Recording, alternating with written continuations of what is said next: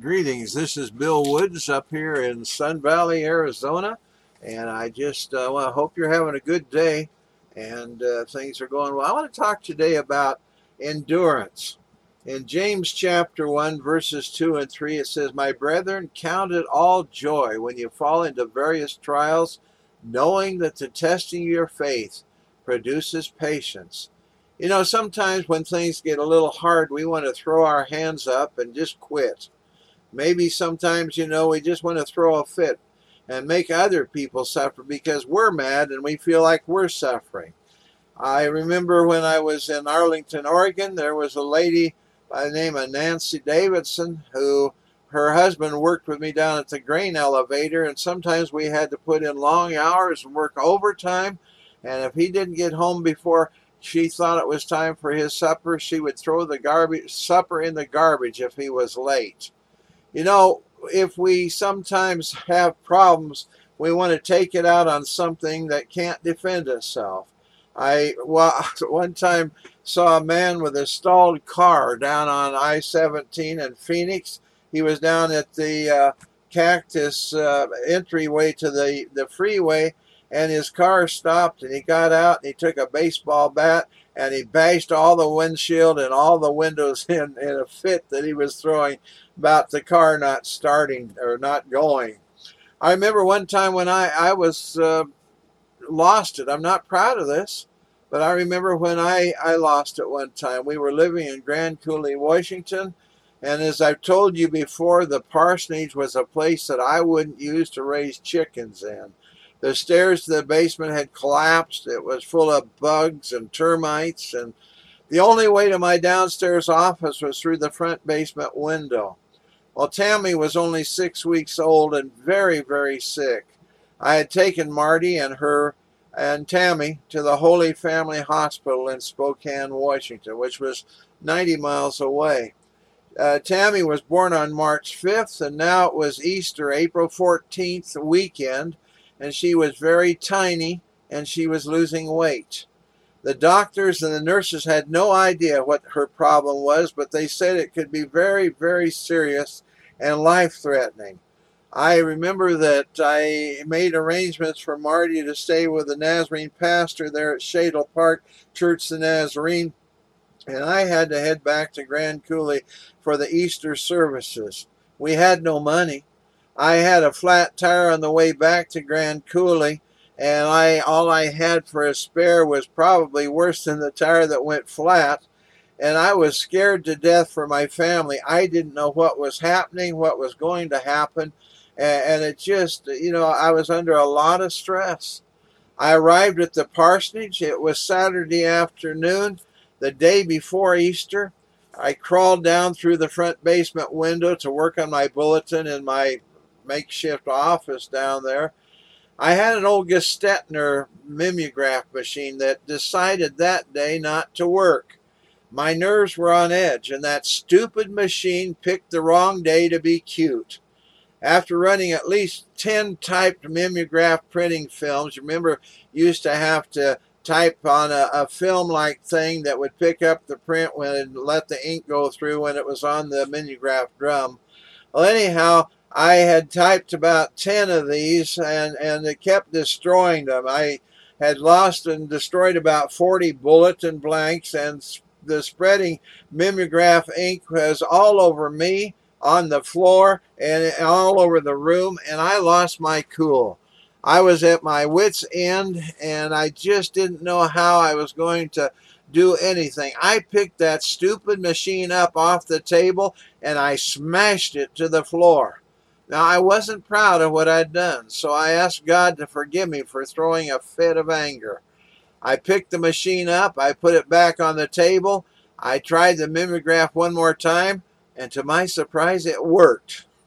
I don't suggest throwing fits, but I found through that experience that God will help us pick up the pieces, and we can learn endurance when we're tested.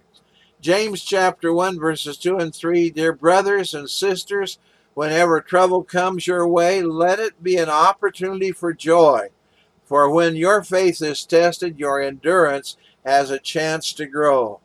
James doesn't say if trouble comes your way, but when it does. He assumes you'll have troubles, but it's possible to profit from them. The point isn't to pretend to be happy when you face pain, but to trust God and keep a positive outlook. He's not saying get all giddy because you're having a hard time. People will think you're sick if you do that. But let it be an opportunity for joy because of what troubles can produce in your life. James says to turn your hardships into learning opportunities. Tough times can teach us perseverance or endurance. James 1:4 says, so let it grow, for when your endurance is fully developed, you'll be strong in character and ready for anything. You know, we spend too much time and energy trying to avoid trials. We should thank God for them. You know, don't go out of your way looking for trials because they'll find you. But adversity helps us develop endurance, and that's a powerful weapon to have in our character arsenal. You can't really know the depth of your character until you know how you react under pressure. It's easy to be kind when everything's going well, but can you still be kind and pleasant when others treat you unfairly?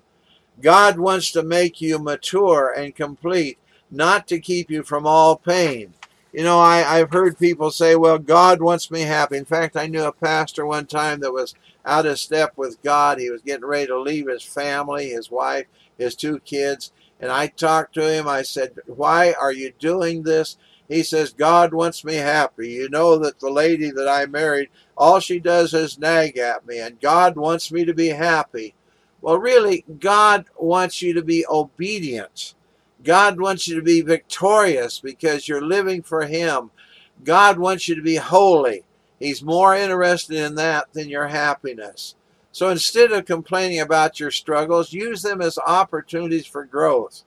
My dad had a friend that moved from Walla Walla, Washington over to Selah, Washington, where he bought an apple orchard.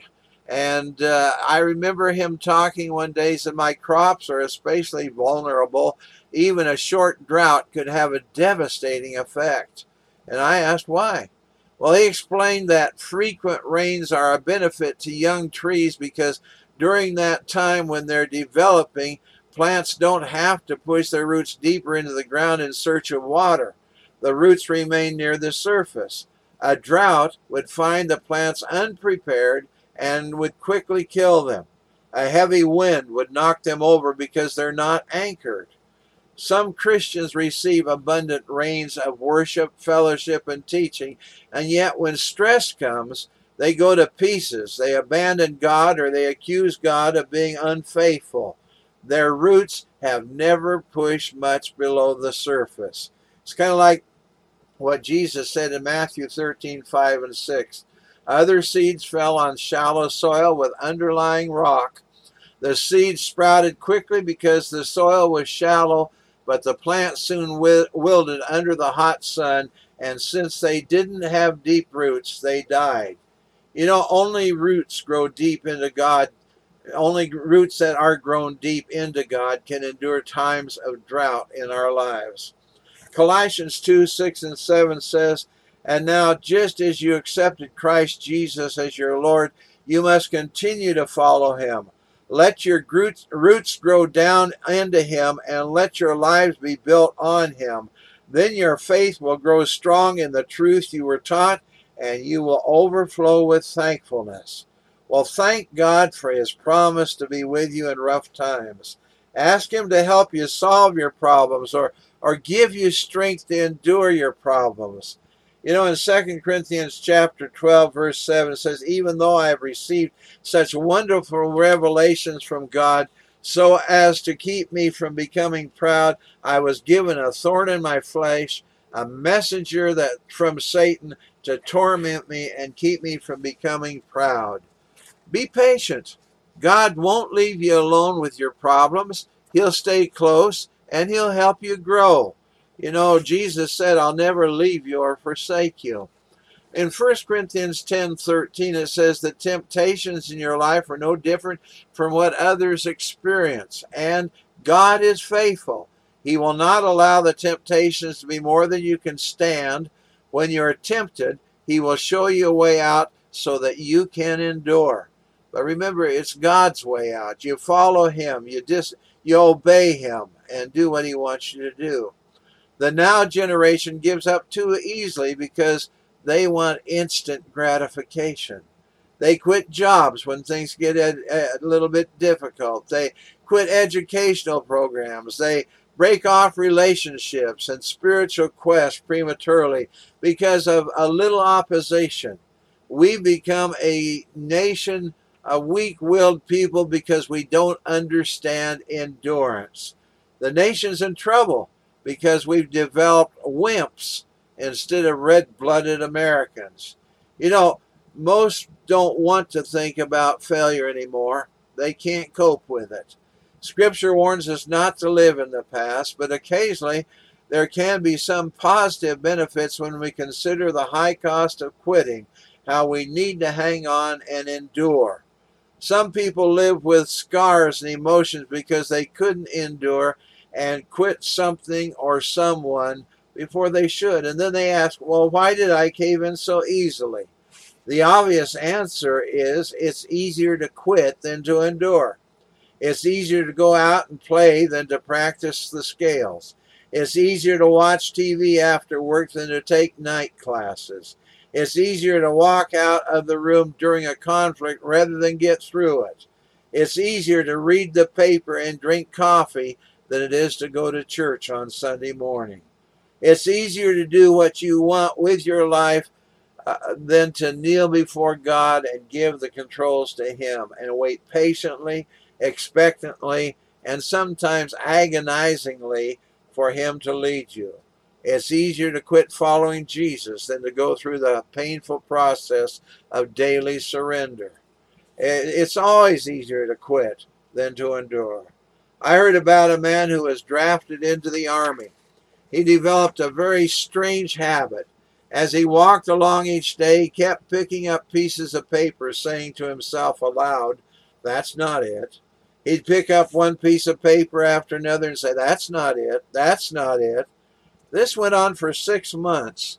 His weird behavior caught the attention of his superiors, and they ordered him to report to the base psychiatrist. The psychiatrist asked, "What's wrong with you? What's your problem?" The soldier looked baffled and said, "What problem? I don't have a problem." The psychiatrist said, "Well, something's wrong with you. The report says you keep going all over picking up pieces of paper and saying, 'That's not it, that's not it.' So tell me, just what is it you're looking for?" The soldier said, "I don't know. I just don't seem to be able to find it." The psychiatrist talked to some of his colleagues and then told the man, "I think your problem is serious, and I'm going to give you a medical discharge from the army." When the psychiatrist handed him the discharge papers, the man jumped up and down and shouted excitedly, "This is it! This is it! This is what I've been looking for!" You know, there are benefits when we endure. James chapter 1 verse 12 said, "Blessed is the man who perseveres under trial, but once he has been approved, he will receive the crown of life which the Lord has promised to those who love him." A soldier of the Army of the Potomac who fought in the Battle of Gettysburg belonged to the 6th Corps that made the famous march from Manchester to Gettysburg, a distance of 34 miles. He said that march, with the clouds of dust and the perspiration, the blood of the chapped limbs, trickling into his boots, was the hardest experience of his whole life. He said that it's sometimes harder to march than to fight. The test of endurance is a long march. As a Christian, you've set out on a long march. You'll meet many who have gone part way and then turned back and just quit. You'll see those around you who are ready to quit and go back if you go with them. Thank God there are those who keep going forward with no thought but enduring to the end. Matthew 10:22 says, "He that endureth to the end shall be saved." You know, the Greeks had a unique race in their Olympic Games. The winner wasn't the runner who finished first. It was the runner who finished with his torch still lit. I want to run all the way with the flame of my torch still lit for Jesus Christ. You know, the testimony of one who quit in 2 Timothy 4:10, it says Paul was writing, for Demas, having loved this present world, has deserted me and has gone to Thessalonica. What a shame, because Demas was with Paul in Colossae.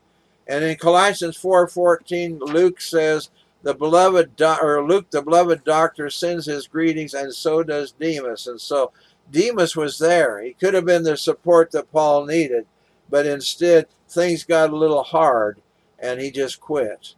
There's a story from the days of the great Western cattle drives. There had been a cattle drive, and most of the cows went peaceably with their herd, not so with one big old mossy horned steer. He was always going over the hill, running against the herd, trying to recruit other rebel cattle to join him. This steer would charge at the horses and the riders. He wouldn't cooperate no matter what. Finally, the herd reached the ranch, but old Mossyhorn couldn't settle down. He was dangerous. The foreman didn't know what to do with this big obstinate animal and was tempted to make sirloin steaks out of him. One of the older cowboys said, well, let me handle him. He found a little burro and yoked it up to that steer.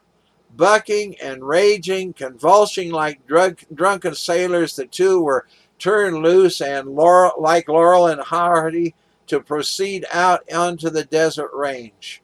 The cowboys watched them disappear over the horizon, the steer dragging that poor little burro along, throwing him about like a bag of cream puffs.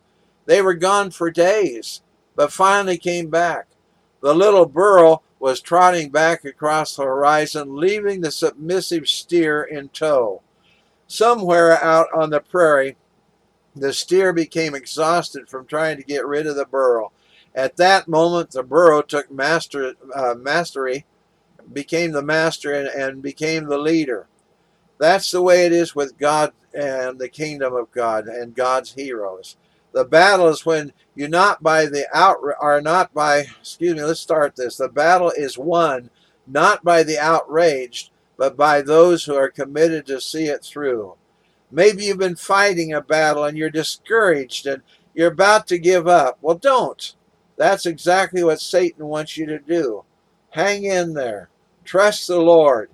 Isaiah 43, 1 through 3a says, but now, O Jacob, listen to the Lord who created you. O Israel, the one who formed you says, do not be afraid, for I have ransomed you.